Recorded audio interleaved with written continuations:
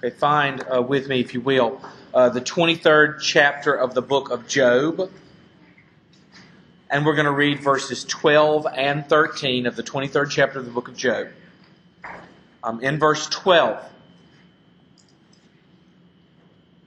it's written, I have not departed from the commandment of his lips. I have treasured the words of his mouth more than my portion of food. But he is unchangeable, and who can turn him back? What he desires, that he does. Let's pray. Father God, I adore you, and I thank you, Father, for the opportunity to come and to share this, Father. I pray, Lord, that I'm going to do it rightly, Lord, that I have prayed and meditated and studied and sweated and wept over this, Father God. I pray, Lord, that the due diligence of the heart has been done now, Father God, not because I can bring any validity to the word, Father, but because I am so dense and I will misunderstand what you say, Father, and I will say things that are not understandable to others, Father. So I pray, God, that as I pray and as I preach this, Father God, and as those my family here, Father, gathered around will pray for me as I do this, Lord, that I will make a divine sense of this, Father, that I will say things that are not within my own understanding, Father, that the Holy Spirit will rain down upon me, Father God, and be such an unction upon my life that He will preach for me and through me, God, because that's what I want. That's all every preacher wants, Father God. It's not mindless, Father. I've done the intellectual work, Father, but only through your power, Lord, can intellectual work turn into spiritual heart work, Father. So I pray for that now, God. I pray for myself, but I also pray for those who hear and those who would pray for me and those who would listen, Father. I pray, Father God, for each and every one of us that we are submitted to this today. It is a simple thing, Father God, that we will talk about, but it's something, Father, that most of us don't manage to do. I know, God, so much in my life I haven't managed to do this. So I pray for this now, Father God, and I pray, God, that with every single sermon, Father God, whether it's me or Kyle or Brian or any of us, Father God, who preach, that we chip away, Father God, at the hard shells on our own hearts, Father God, and that we are inching this church further along toward revival, Father. There's a faithfulness here, Father, in us, Father. But Lord, there's so much room for growth, God. I pray, Lord, now that the growth would be, Father God, a supernatural growth, not just because, Father God, we have become more faithful, but because we have become more faithful, Father God, you now do supernatural things to grow this church. That it wouldn't be a matter of program or idea, Father God, but it would be a matter of the will and purpose of God expressed through us. I pray for that now, Father God. And I ask you, God, please continue to bless us, Lord. In the name of Christ I pray. Amen. Okay, so we have a controversial figure in some ways, Job. And the reason why I say that's controversial is because Job does suffer a great deal, and I'm going to show you something about Job's suffering that I can sort of encapsulate into one statement right now, and that is that oftentimes when believers suffer, it can become an opportunity for our own self-righteousness. So let's look. Now, what I'm going to say is this, and this is just written in your notes. We do know that Job deserves none of these conditions in which he finds himself. Job suffers about as much as a regular person can suffer.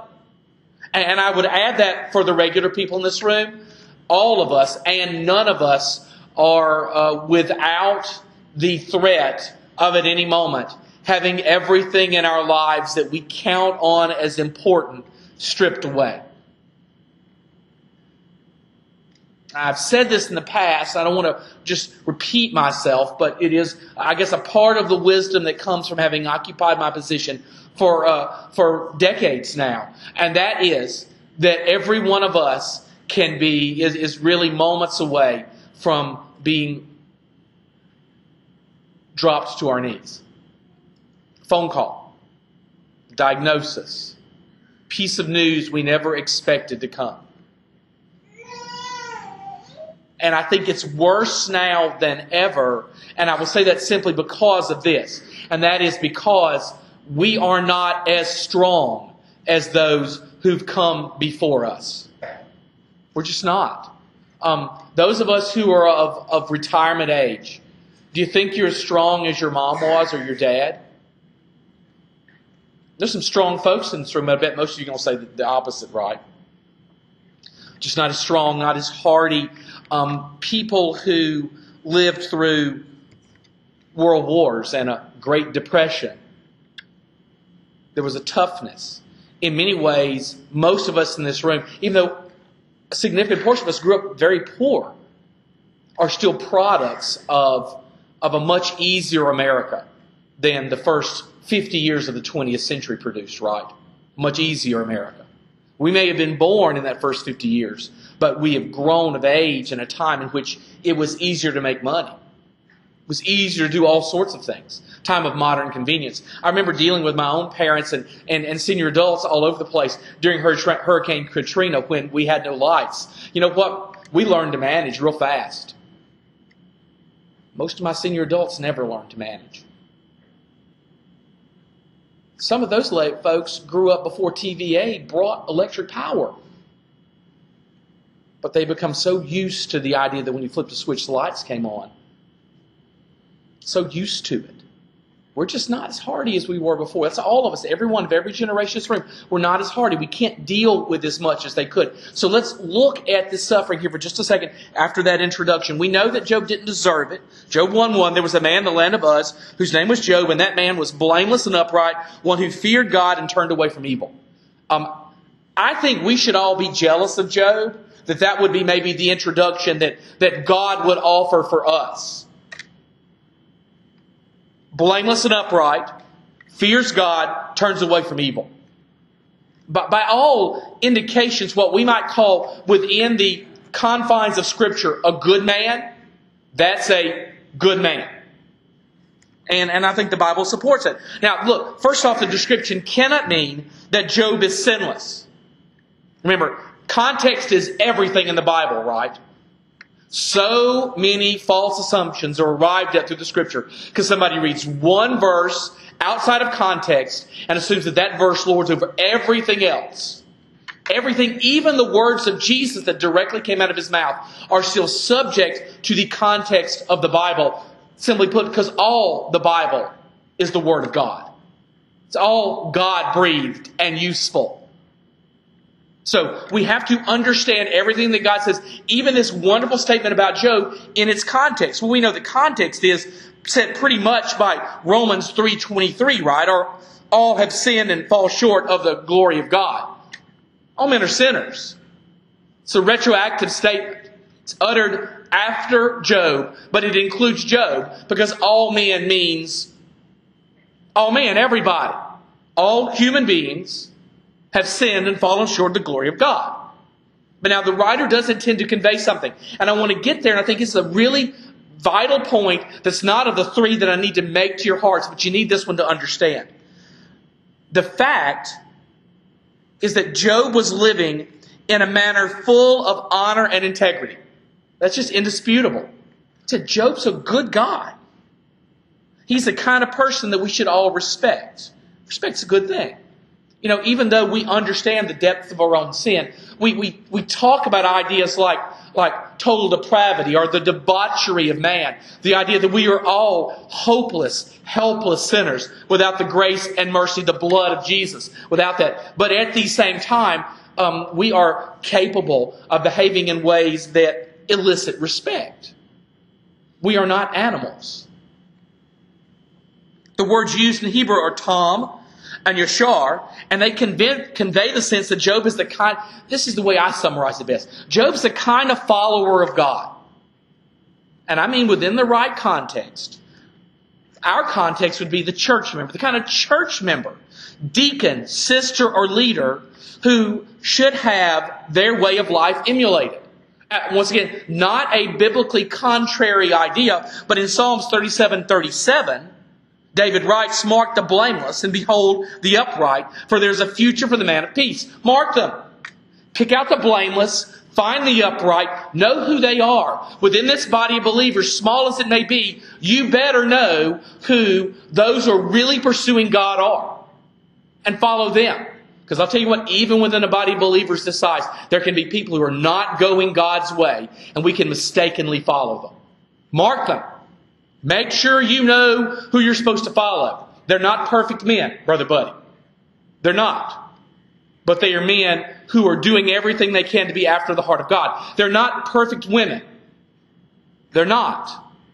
but they are pursuing God with all their might. As in every situation which we deal with the hearts and minds of people, if you're a young woman in this room today and you're trying to pick a mate for life, or a young man in this room today trying to pick a mate for life, it's not accomplishment that matters, it's trajectory. Are they headed in the direction of the cross? Because if they are, go with them. If they're not, dump them. Simple as that. If they're not trying to be in Christ everything they can possibly be, then you have no business being with them. And I'll be honest, if you're not trying to be in Christ everything you can possibly be, then nobody's got any business being with you. And don't let me find out about it, because I'll go tell them. No. They're about themselves. So for Job, trajectory was clear. And in fact, this idea, for there is a future for the man of peace. So this idea of blamelessness and uprightness in Job had produced something that stands apart in the world, and that is being a man of peace. I'm going to be blunt with you. Right now, being a man or a woman of peace ought to make you really stand out. But can you imagine in the time of Job? The days of Genesis and Exodus, to be honest with you. You want to historically place this book? Sometime in Genesis, probably. Barbaric times. Wicked and sinful times. And Job distinguishes himself by not being like everyone else. He had rejected the world. Job was a man of peace. However, his life and his health, his wealth and his family were needed by God. Now, that's something that we have to embrace today. I think it's going to be very difficult. And that, I know it's because it's always been difficult for me, and I think it's been difficult for everyone I've counseled. And that is that the conduct or the quality of your life is enslaved to the purposes of God. God's goal is not to make you happy. God's goal ultimately is to satisfy His will. If that includes your happiness, and I mean happiness devoid of the type of deep and hard suffering that Job experiences, then that's fine. But there are times and there are people, and it could very well be us, in which we are called to suffer in a way that is indicative of the power of God, but is not going to lead to times of great happiness for us. It's going to lead to times of great challenge. Like I said, nobody wants to hear that. Everybody wants to hear that God's goal is for you to be happy and your life to be uneventful. I just don't know anybody who's managed to do that. Virtually everybody I know under the weight of the cross has had huge challenges. And Miss Beverly more heartache than they know what to do with. Or that they can, to be honest with you, understand. Now, what I want to do is take that a little further and, using the idea of Job, see exactly what God can say to us through that. For Job, everything he was, everything he'd accomplished, everything he'd built with his hands, everything he'd worked for, family, everything, taken away in an instant. Health, gone, Brother Chris. Destroyed. Then he was left looking for purpose. I think there are 3 lessons in this. I'm going to show you. One of them is within the pages of the book of Job, but not directly within the 2 verses that we're concentrating on. I've got to show you the first one. The first one is this. Job was a sinner just like everyone else in need of a Savior. We don't need to... See, here's where self-righteousness comes into it.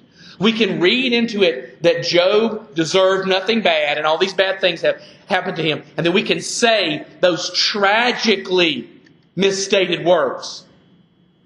That bad things happen to good people. Nothing could be biblically more untrue. If you believe the testimony of the Scripture, that all men have sinned and fallen short of the glory of God, there are now, therefore, how many good people? 0. None. Now, it's not just that you got to be beat over the head with that. That we got to embrace that idea within the doctrine, because it is contrary to what we think. Because we're okay understanding that we want, but we need a Savior. Most of us aren't okay understanding just how deep the need of the Savior is. just how much we really need him, because we really are that bad. Because most of us just don't think of ourselves in terms like that. That some fog comes over us and we forget what we were like at 16. We think we were good. It's a destructive idea because it leads to self-righteousness. All of a sudden, I just don't deserve this. I deserve better from God. That's where Job winds up, doesn't it? But now let's look. This man did not understand his place in history. He just didn't. That's clear. Job is living out Scripture right in front of us, right? All these tragedies are happening. He sits down with his friends for this extended period of time and nobody says anything.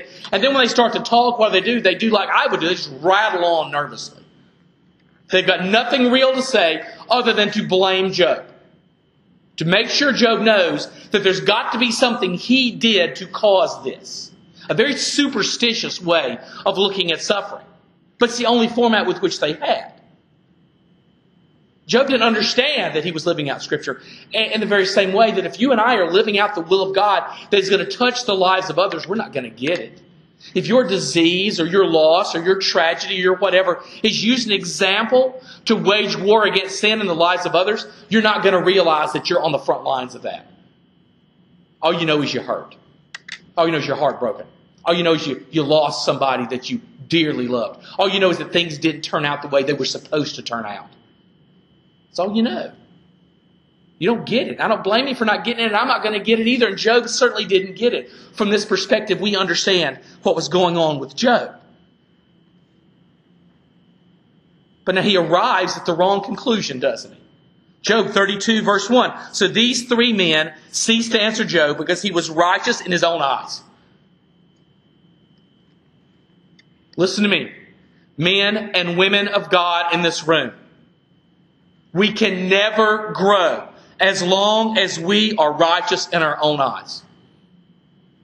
Your life in Christ will absolutely fail as long as you are righteous in your own eyes. Job believed what he should not have believed. And to be honest with you, it doomed Job. You are not righteous in your own eyes. I'll tell you what, something else. If you are lost today, and you believe that there's some way in which you can achieve righteousness in God by yourself, you are more doomed than you know. You will never find Christ that way. It is only by embracing the idea that we are unrighteous, that our souls are demented by sin, and that the only hope is in Jesus Christ, in which we can find shelter from the storm today. God's will is for men and women to repent and be saved. As Paul teaches, he desires all men to be saved and to come to the knowledge of the truth. That's God's stated will for you today. Repent, come to a knowledge of the truth. Now, though there's these three friends here, Eliphaz, Bildad, Zophar, they're terrible encouragers. Look, their decision to stop speaking to Job was not motivated just by their lack of godly wisdom, but because Job had arrived at an inaccurate conclusion. His own competence. Job just came to the conclusion that he was good. Despite what God says, despite what he teaches, despite what's abundantly clear in the lives of men, Job decided that he was good.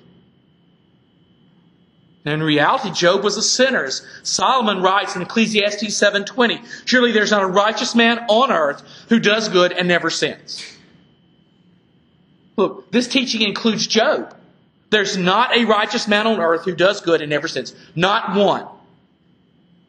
Humans can be, they can be both sinful and have integrity and peaceful intentions. I think the problem here that I'm trying to elaborate upon is this, is that there are a lot of people out there who on the outside look like they've got everything together. And on the inside, they're a raging torrent. They are good at hiding it. If there's one problem within the Southern Baptist Church, in all churches of all kinds, that I think is the most insidious, is that whether we like it or not, you can pretend to be one of us, can't you? You can write the right check, and you can stand up when you're supposed to stand up, and you can sit down when you're supposed to sit down, and you can raise holy hands. You can do all these things, and you can look like you know what you're doing, but on the inside, it can be hollow and dead. On the inside, hollow and dead. See, Job was in danger of being that man. He looked so good on the outside. And he was rejecting the idea that the inside was rotten. Everything looked fine. But inside was a whirlwind.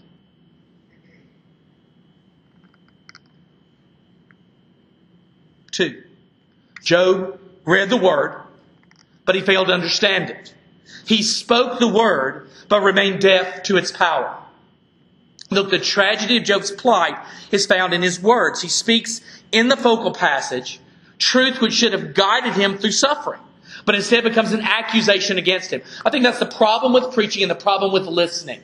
Do you understand what I'm talking about here? Is that I'm not saying I always get it right, but Miss Karen, sometimes I get it right in voice, but my life doesn't measure up to it.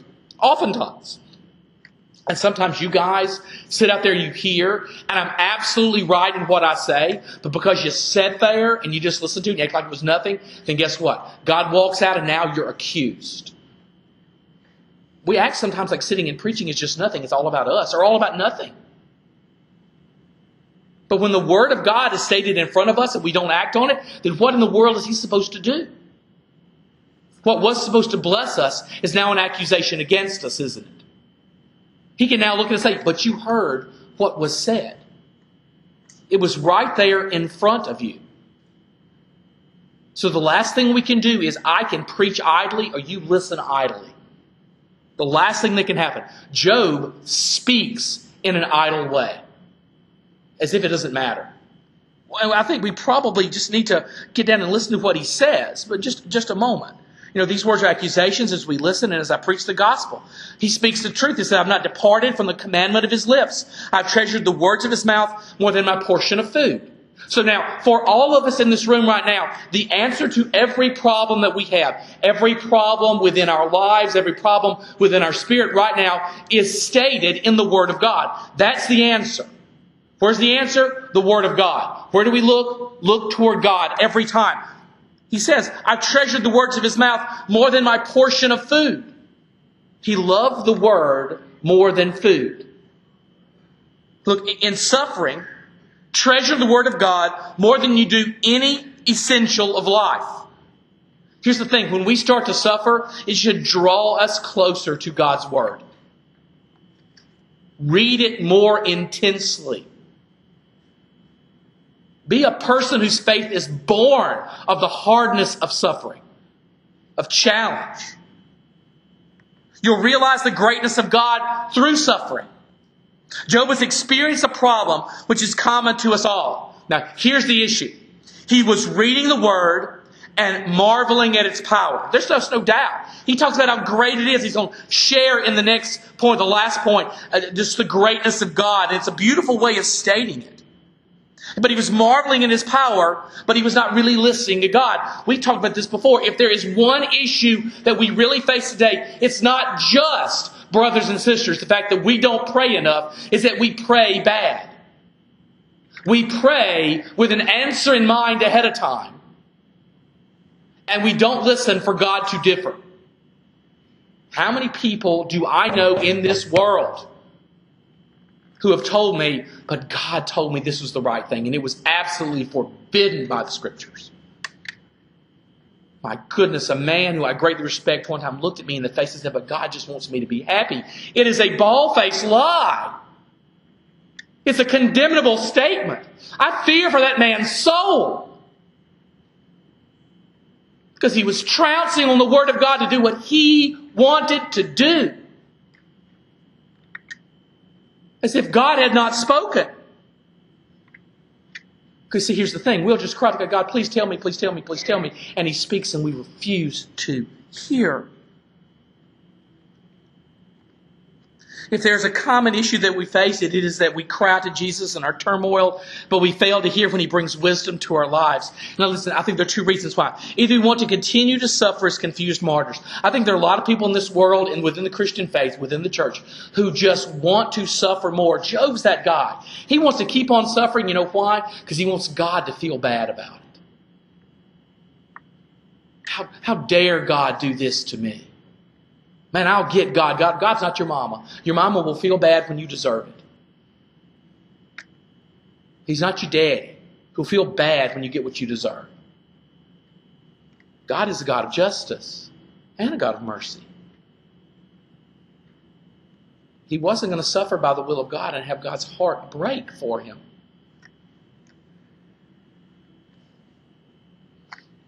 Sometimes we've already determined a way forward. The will of Christ can oppose this direction. And we are best served by listening without hearing. That's one I do, and I think we've all practiced this, haven't we? Ever had somebody come up to you and talk to you, and you're listening to them, but you're not really hearing what they're saying? You've already moved on in your life. Everybody in this room has done that at least once. We just didn't bother. We didn't slow down to listen. We didn't want to hear what they had to say. What they had to say was in opposition to what we had already decided we were going to do. And I think in some way or fashion, all of us have probably done God exactly like that, haven't we? He's speaking boldly, and we're refusing to listen. Now, in this, we neglect the power of change in our lives. Prayer and the leadership of the Holy Spirit change us. The Word, look, what? The Word is the power of God for salvation to everyone who believes. If Job's really dedicated to the Word, listen to the Word. And this is why we are not ashamed of it. The Word is living and active, sharper than any two-edged sword, piercing to the division of soul and of spirit, of joints and of marrow, and discerning the thoughts and intentions of the heart. God's Word is like fire, declares the Lord, and like a hammer that breaks the rock in pieces. Job was not powerless, but instead he was armed with the Word of God, imbued with the greatest power that the world has ever seen. These words aren't idle. The gospel's not idle. The gospel's not powerless, but it's powerful. It literally changes lives. Words. Not just some miraculous deed that we can see, but the miracle that occurs in the human heart. Paul described it this way in 2 Corinthians 10, 4-5. For the weapons of our warfare are not of the flesh, but a divine power to destroy strongholds.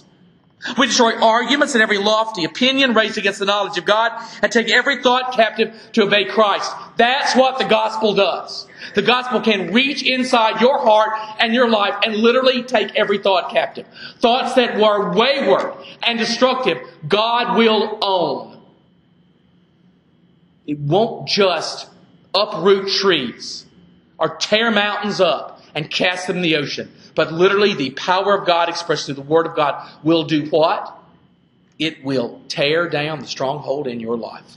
Absolutely do that.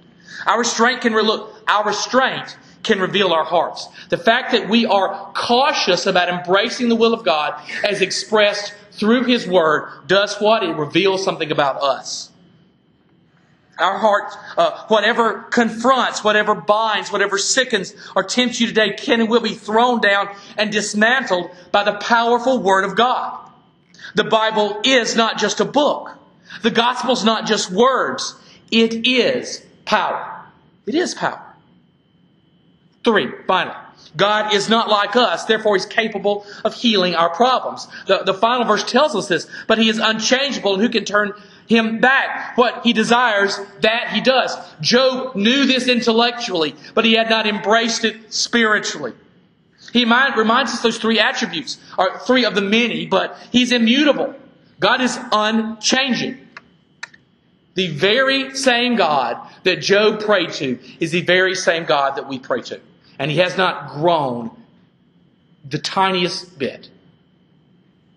He is immutable. He is all-powerful. God can literally do anything. And He's willful. God has a will and a desire, and He will do that. He has plans and a design for our lives. Look, of the plans of God, David declares this, is, I will proclaim and tell of them if they are more than can be told. God's plans are bigger than we can tell people about. However, people at heart are all disastrously broken and epically flawed. Now, we need to embrace that. Just how messed up we are, folks, and how messed up we continue to be. Look, Elihu, who's this young, in the little drama that Job's got going on, this young guy shows up and he sort of listens patiently to them, and then he gets to a point where he can't listen anymore. And they're all way older than him, and they're all way wrong. He doesn't see one guy who's right and three guys that are wrong. Elihu comes upon four guys who are absolutely wrong in everything they think. He says this to confront Job. He says, "Behold, in this you are not right. I will answer you, for God is greater than man." Job had forgotten that.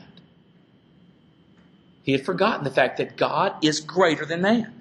The point Job missed is simple and often forgotten by the hearts of believers in turmoil. Jesus is greater than any man and all man, and He rightly does what is best for us even when we suffer. What He desires, that He does. So that your suffering isn't wrong or a betrayal, but it is absolutely right because God is greater than us. His way of thinking is higher than ours, and He has chosen a path that is absolutely right and good for the kingdom. We do not worship an exalted person. The lost do not cry out to a mere man, but as Isaiah writes in Isaiah 40:28, the Lord is the everlasting God, the creator of the ends of the earth. He does not faint or grow weary. His understanding is unsearchable. Many false religions emphasize the worship of men who become godlike in their attributes and ascended to the heavens. As Christians, we worship the everlasting Creator God who descended and became human in His facets so that we could reach heaven. So instead of God rising, God came down so we can rise. Jesus teaches us this truth in John 6:38-40. I've come down from heaven, not to do my own will, but the will of Him who sent me. And this is the will of Him who sent me, that I should lose nothing of all that He has given me, but raise it up on the last day. For this is the will of my Father, that everyone who looks on the Son and believes in Him should have eternal life, and I will raise him up on the last day. The central mission for each of us, if we suffer, or if now is a momentary respite from suffering, is to submit ourselves to the will of God that Christ came to enact on the world. If you got one mission today, believer, is to be completely submitted to the will of God. A very simple idea, and we almost never do it, do we? Really submit to God today. Brothers and sisters, Jesus has heard your cries. And He's drawn you now. It is imperative that you hear His words through Peter, which say, "For to this you have been called, because Christ also suffered for you, leaving you an example, so that you might follow in His steps." So when God called you to Himself in righteousness, when you were born again to new life, He did this not just so you could live your way. He did this so that you could follow in His steps. Today, you and I must follow in the steps of Jesus. Read the Word. Pray passionately to the Lord. Listen when He responds. Put your will aside and let faith lead your life. That's right. God has a path forward for you. God has a will and a design and a way for you. And I'll be honest with you, it probably doesn't agree with what you want to do. Mine didn't with me. I felt called to the preaching ministry at 12. And I resisted for 20 years almost. This wasn't my plan. I want to do everything else in the world but this. Like Paul, woe is me if I don't preach. And I'm not saying I'm good at it. I'm saying I had no path forward. And don't you think that it's just for preachers or just for missionaries or just for evangelists or just for deacons. That's a lie. God's got a plan and a purpose for your little old life, and He intends for it to be lived for Him and not for you. And He doesn't take no for an answer. He intends to live through you and use you. Put your life aside. Put your will aside. And let faith lead you. Wherever God's path goes, it's where we as a church must travel. It's not about you. It never has been. It's not about me, and it never has been. It's always been about Him. And then finally, for those without Christ, those who don't know Jesus as Lord and Savior, His will is simple. Repent and believe the gospel. Everything that is said in the Bible about salvation boils down to those two aspects. Repent of your sins, believe the gospel. Don't delay. The Lord of all creation, the very definition of power, love, and justice, demands that you surrender to Him today. You cannot turn your back on this truth. This is the truth upon which we will all be judged, whether we have successfully repented of our sins and believed the gospel. Let's pray. Father God, I love you and I thank you and I praise you, Father. And I ask you, please, God, to continue to bless us. Bless this church, Father God. Lead us, Father, so that we can all surrender ourselves to you, Father. In the name of Christ I pray.